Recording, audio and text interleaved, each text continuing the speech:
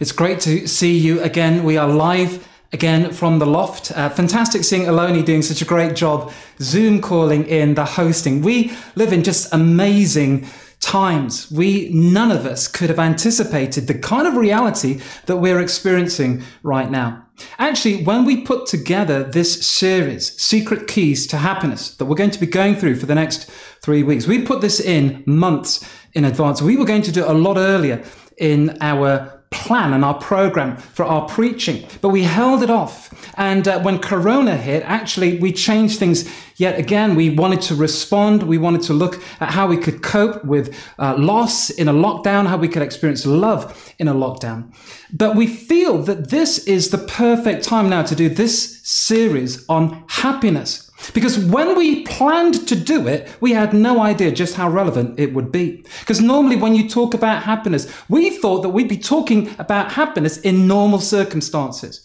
But this whole message series is based around the Sermon on the Mount that Jesus gives, where he gathers his followers around him and he goes up onto a high place and they sit around him and he gives out this manifesto for his kingdom, his brand new way of doing humanity on earth. And it's basically, how do we have happiness? How do we have fulfillment? How do we get joy in life? And he speaks specifically in chapter 5 of Matthew. The Sermon on the Mount is Matthew 5, 6, and 7. But he starts in Matthew 5 with what we call the Beatitudes. And he says, "Blessed are you who are poor. Blessed are you who mourn. You will be comforted."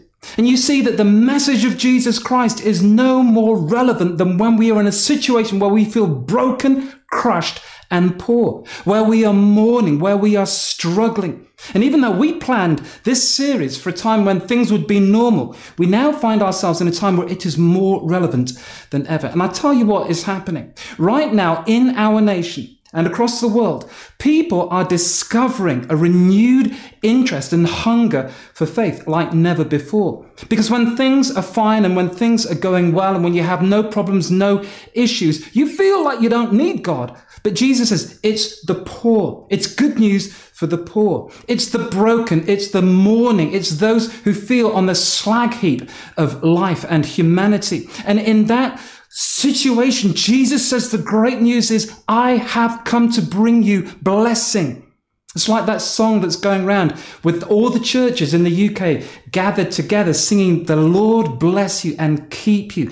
The Lord make his face shine upon you and be gracious to you. The Lord turn his face to you and give you peace." That ancient Jewish blessing from thousands of years ago, Christians, followers of Jesus, are saying, you can know the blessing of God.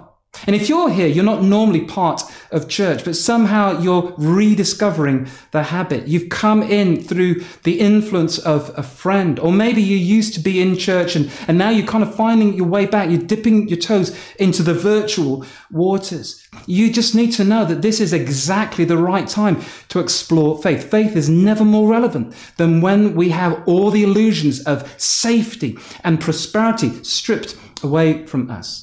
And the whole thing about Corona is that as terrible as it is, as profound the suffering that it is causing, as destructive as it is across our lifestyle, it is merely showing up things as they really are. Because we have this idea that we don't need God, we're fine on our own. And then a little virus comes along and says, actually, your life is not as solid and secure as you realize. And happiness that's based on material things can be very precarious. It can be fragile. And so Jesus says to his disciples, I want you to have a lifestyle which explores and really understands the real source of happiness. So you can be blessed in every situation and circumstance, particularly when you're in trouble.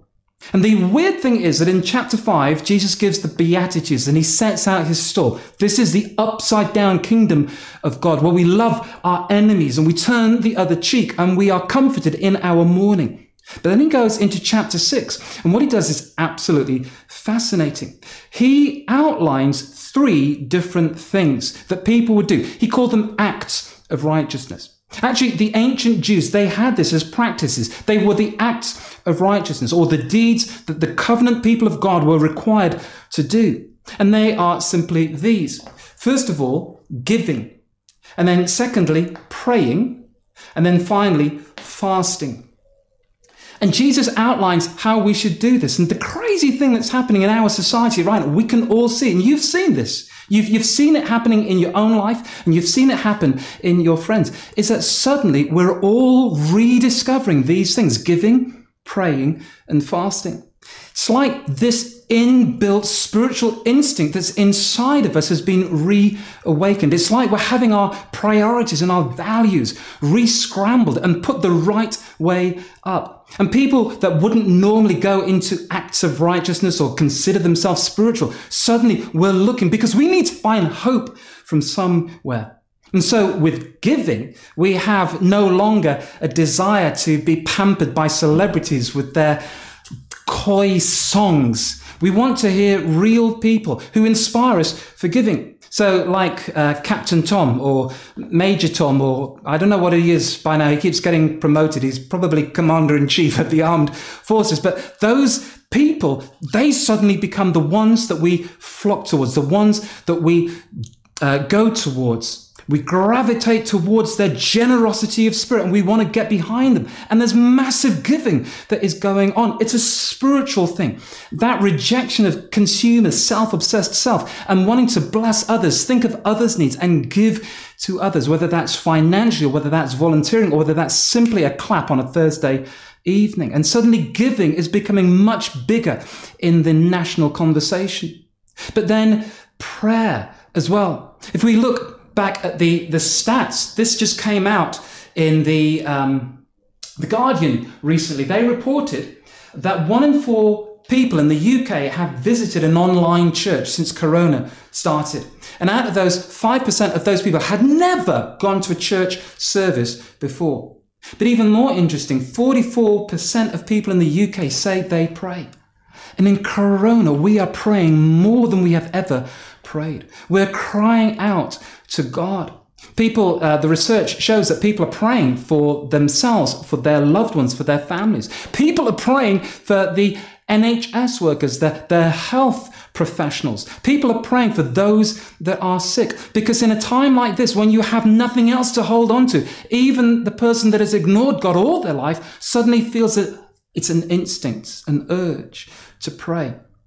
And then fasting, the voluntary giving up of what you would normally be expected to enjoy in order to pursue something else. We're all in that, whether we want to or not. And yet we've all made the choice. Sure, the government gives the guidelines, but we're keeping to them. We're giving up meeting. We're giving up pubs and food. We're giving up the nice things of life. We're giving up social life and films and theatre and gathering together, parties and friends. And people are giving up their weddings and giving up their birthday celebrations. We're giving up. And yet in that, we're experiencing something else.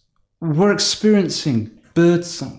We're experiencing talking to our neighbours. We're experiencing simple pleasures. We're connecting with those that we are in lockdown with. It's not all rosy. It's not all working that great for everybody. But we see actually there is something to be said for this self-denial. And so these 3 acts of righteousness, they're profound. It's about a life of generosity towards others, a life of intimacy towards God, and a life of denial towards self in order that we can find something better. And Jesus says, these are the secret keys to happiness. You want to experience happiness. You want to experience blessing. These are the things that are going to get you there. And so you would be forgiven for thinking that Jesus would just go and say, that's all you need to do. Just practice those 3 things and you'll be fine. And yet what Jesus then goes on to say, it's bizarre.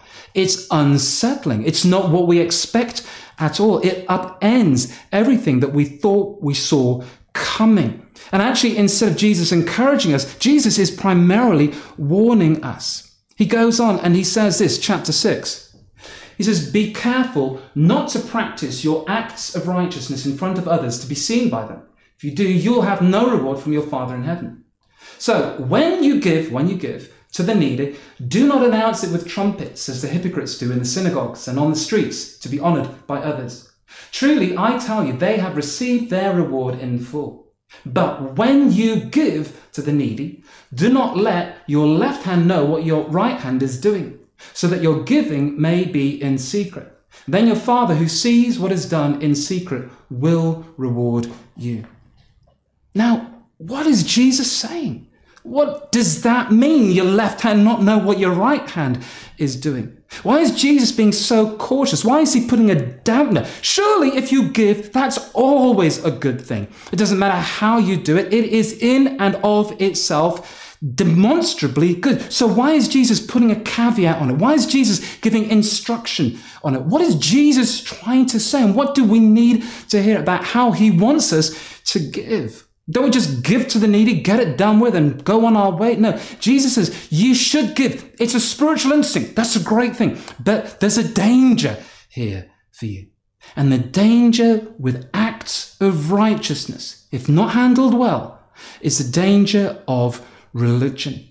It can go toxic. Some of you watching here, you have come back tentatively into the orbit of church, but you've been burnt in the past because you've seen Christians and they've been hypocrites. And you've seen religion and it has been harmful.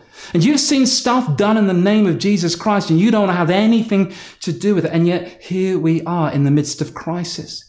And Jesus says that kind of self-obsessed, self-centered giving, it has a good intention, but it can so easily turn rotten. It can be about me, all about how I appear to others, all about how I'm perceived, and it can puff me up into pride. And so this thing, Jesus says, if you want to give, yes, that's the key to happiness, but you've got to understand how to give well.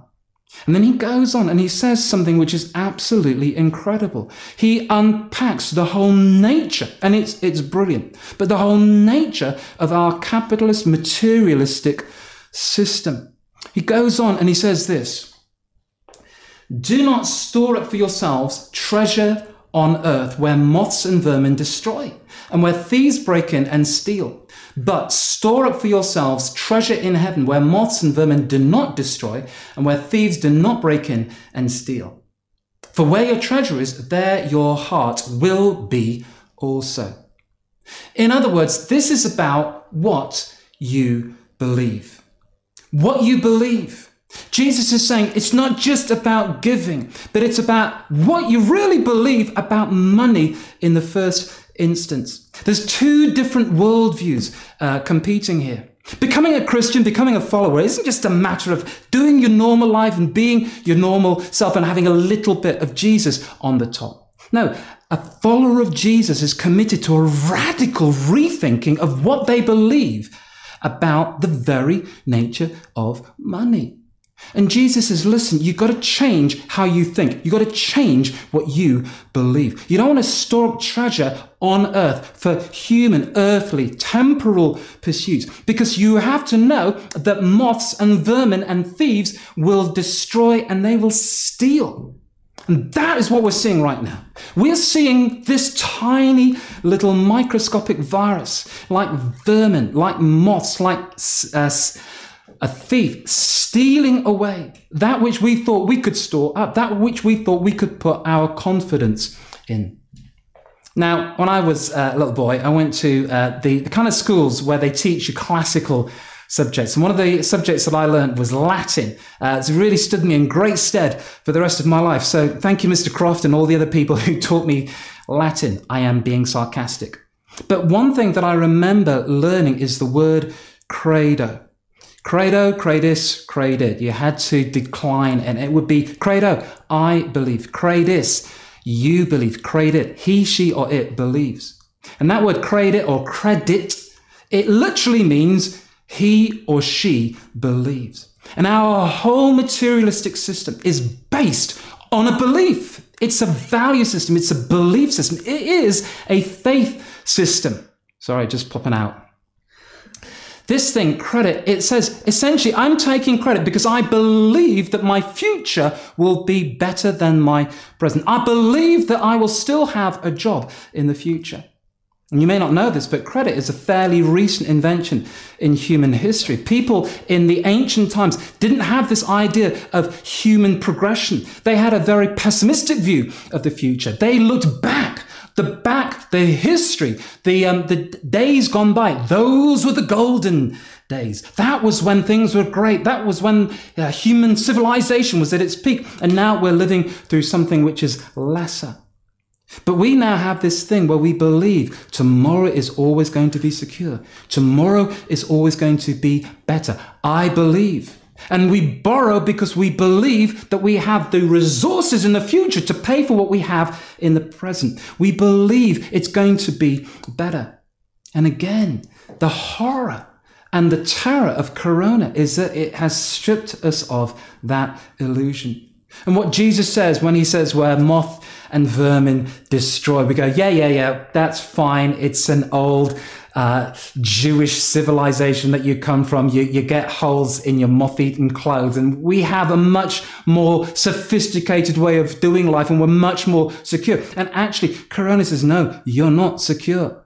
And it's not necessary that the future is going to be better. And actually, we don't know what's going to happen. In about, I guess, 3/4 of an hour, Boris Johnson will be addressing the nation. And maybe there'll be some easing to the lockdown. We'll be able to go for 2 runs a day. Laura will be twice as wise. But it is without doubt that our future is going to be very, very challenging. Very, very difficult. Very, very hard to get out. Some economists are saying that we could have a recession that's greater than anything we've seen in the last 300 years. Now, I don't know whether that's scaremongering, and I don't know whether we'll recover and things won't be so bad. But Jesus is saying you have to think about what you believe. You have to think about what you believe about money, because it's catching so many people out. I read a report in the Guardian and the Telegraph, actually, about Deliveroo. And you'd think that Deliveroo in these times would be doing a roaring trade. And they are. They're doing loads of deliveries. But actually, they're having to lay off or furlough 15% of their staff. That's hundreds of people worldwide. Why? Well, because Deliveroo, just like Uber, they never make a profit. The whole business model is based on things getting better, things getting better, things getting better. So we can undercut the competition, we can do things cheap, we can disrupt, we can make a brand new model. I believe it's going to be better. I believe in a better future. And that's a gamble to take for any of us. And we really hope that these companies get back on track. But it's a sobering reminder. What do you believe? Jesus says you can invest in something which is guaranteed, no matter how you slice it, guaranteed to rust away and to be taken from you eventually, even by the cold hand of death. Or you can give into God's kingdom, the kingdom of heaven. I don't just mean just saving up your possessions and giving it so that somehow in the sweet by and by you can have a mansion in glory. No, I mean the kingdom of heaven, the kingdom of God, God's dream for humanity, a brand new humanity where there's justice and compassion, where there is goodness and mercy, where the poor and the marginalized are brought in to the center and they are celebrated, they're cared for. And instead of every man for themselves and a dog-eat-dog world, we have a world of justice and equality. And Jesus says you can give into that. You can give, you can invest into that. But he doesn't stop there. He goes on and he says something which is so challenging, so profound, so disturbing. It might just be one of the most challenging, difficult to swallow Jesus ever said. He goes on and he says this: no one can serve 2 masters. Either you will hate the one and love the other, or you will be devoted to the one and despise the other. You cannot serve both God and money. And you go, what? Both God and the 2 masters? Surely the 2 masters should be, you can't serve God and the devil. Or you can't serve God and your own greedy self. No, he says you can't serve God and money. Either you can love God or you can love money, but you can't love both. Either you trust God or you trust money, but you can't trust both. Either you devote your life to God or you devote your life to money, but you can't devote your life to both. You can't live in one direction. You have to choose. You can't do them both at the same time. And there's something about money, this false belief system that says money will take care of you, money will provide for you. If you have enough, if you accumulate enough, you climb the greasy pole, you save for a rainy day. And then we find that life says, look, it's raining and it's pouring and you have no purchase. You have no hope. You trusted in the wrong thing. And Jesus says, it's not just what you believe, but it's about who you trust. Who you trust. You can trust in God or you can trust in money, but you can't trust in both. And what Jesus is saying, and I want you to hear this, he's saying, I want you to reevaluate your relationship with money. And I want you to reevaluate your relationship with God. And giving can help you do that. Giving can be the very thing that trains you and teaches you to think differently, to put your treasure in a brand new endeavor and let your heart follow along with it. But you love God and you suddenly find that money is not the thing that should be trusted in or believed in. You change your relationship with money to a working relationship, and you change your relationship with God to a loving relationship. So many people, and I wonder if this is you, we have it the wrong way round. We have a loving relationship with money because we love what it can give us, and we love the way that it can provide for us and make us feel secure. And we have a working relationship with God. He's in the cupboard in a little spiritual God box, and we bring him out when we need him to do something. And Jesus is saying, flip that around. Have a loving relationship with God, a working relationship with money. Learn to trust God. And so that's why when Jesus says, when you give, and yes, it is a good thing to give. It is inarguably a good thing to give. But when you do that, do it not out of self-absorption or to impress anybody else, or even out of a religious kind of drive, but do it in relationship with your Father. Do it in secret. Do it so that nobody knows, just you and your Father. Give generously, give freely, give radically, give joyously, and do it in the presence of your Father. And he who sees what you do, he's able to give you a reward. You can build an inner life. Right now, so much of the outer life has been stripped away from us, but God challenges us, invites us. I want you to develop an inner life, a secret life, because therein lies the keys to happiness. Over my life, I've learned to trust God bit by bit, because I've seen him as I have been radically generous and given way more than I thought that I ever could. I've seen God provide for me in outrageous ways. And I've seen him rewarding me with his presence and with his goodness and with his blessing, causing his face to shine upon me. I remember 10 years ago, it was my anniversary. Been married to Kate at the time for 15 years. We've now been married for 25. I know, young. Got married when I was 10. Don't make it weird.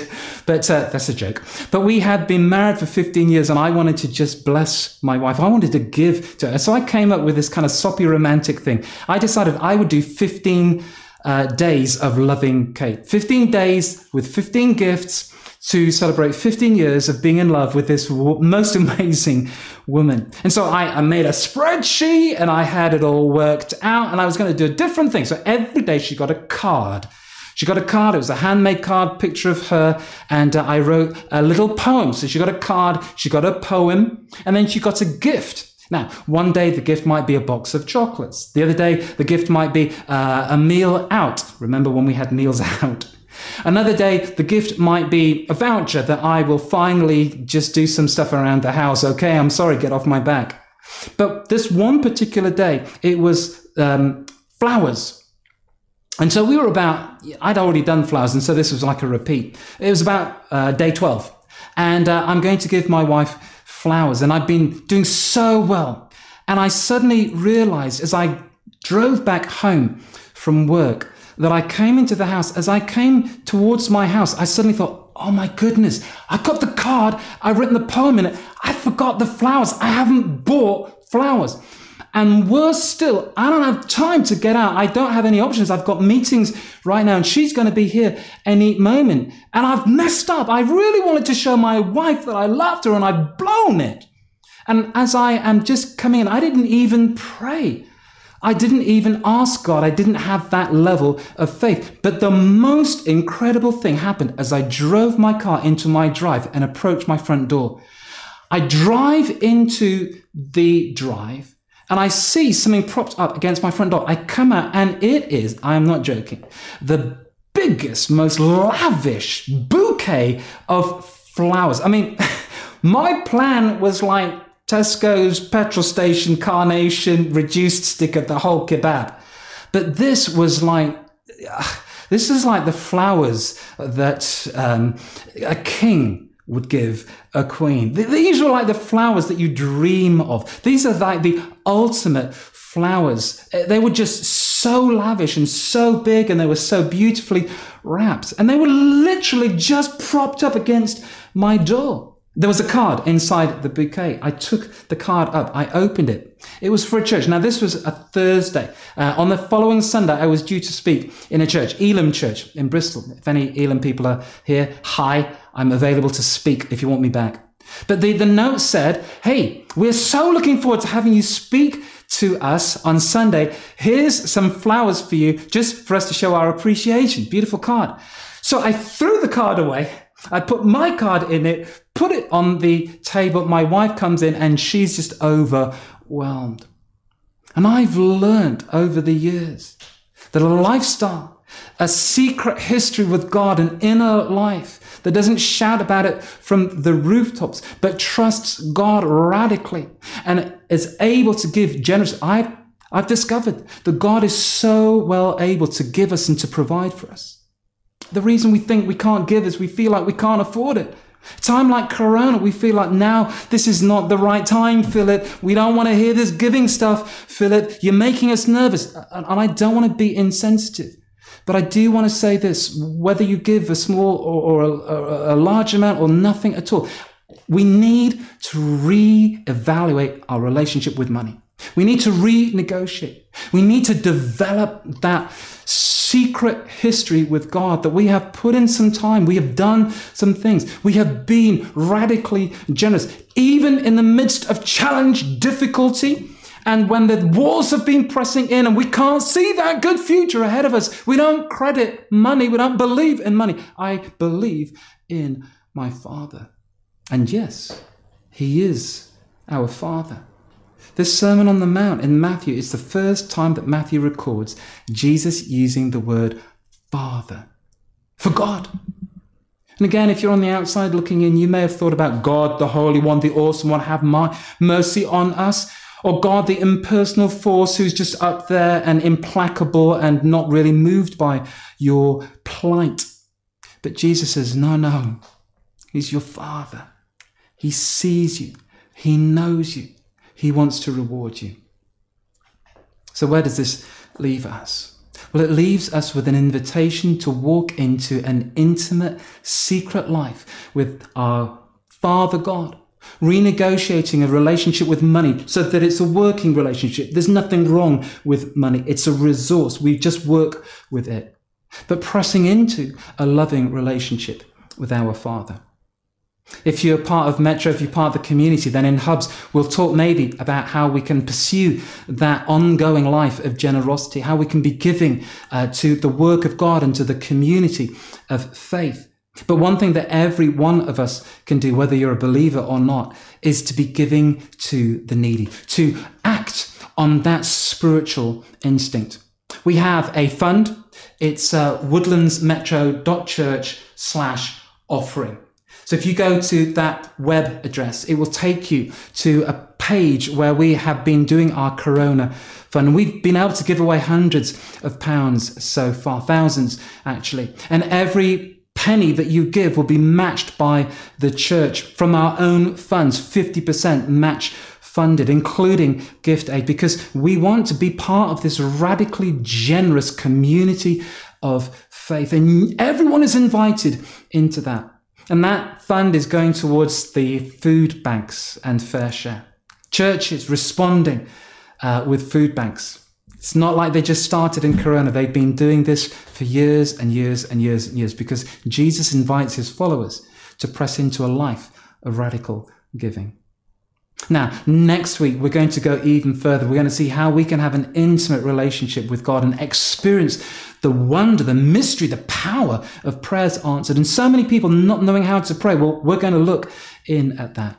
But if you are not sure about faith, or if you've got questions, you're trying to reevaluate things, I want to invite you to take part in the Alpha course that we've got going on. You can go to our website and just look that up. We've got a course. It started last week. It's a perfect time to join right now. But I want to pray. I want to pray for all of us. I want to encourage you to be generous, not because someone's telling you to, or the preacher said that you should, or you think you're going to get brownie points with God. I want you to be generous so that you learn, so that you retrain your mind to trust in God, to love God, and to allow your Father in heaven, who sees what is done in secret, to reward you.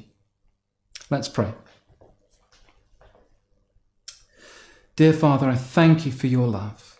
I thank you that you're the loving God who wants to provide. I thank you that you're a God who wants to give us flowers so that we can give those away and bless other people. I pray that we would discover a working relationship with money and a loving relationship with you. I want to pray, Lord God, for those of us that have a faith who realize that we've flipped those two things. Lord, would you bring us over these next few weeks, into an intimate, deeper relationship with our loving Father. Let us experience those secret keys to happiness. And I pray for every single person that's come here, that's looking here, that's searching for answers, for hope, for meaning, for anything. I pray, Lord God, more than anything else, that you would meet them where they are. In the name of Jesus. Amen.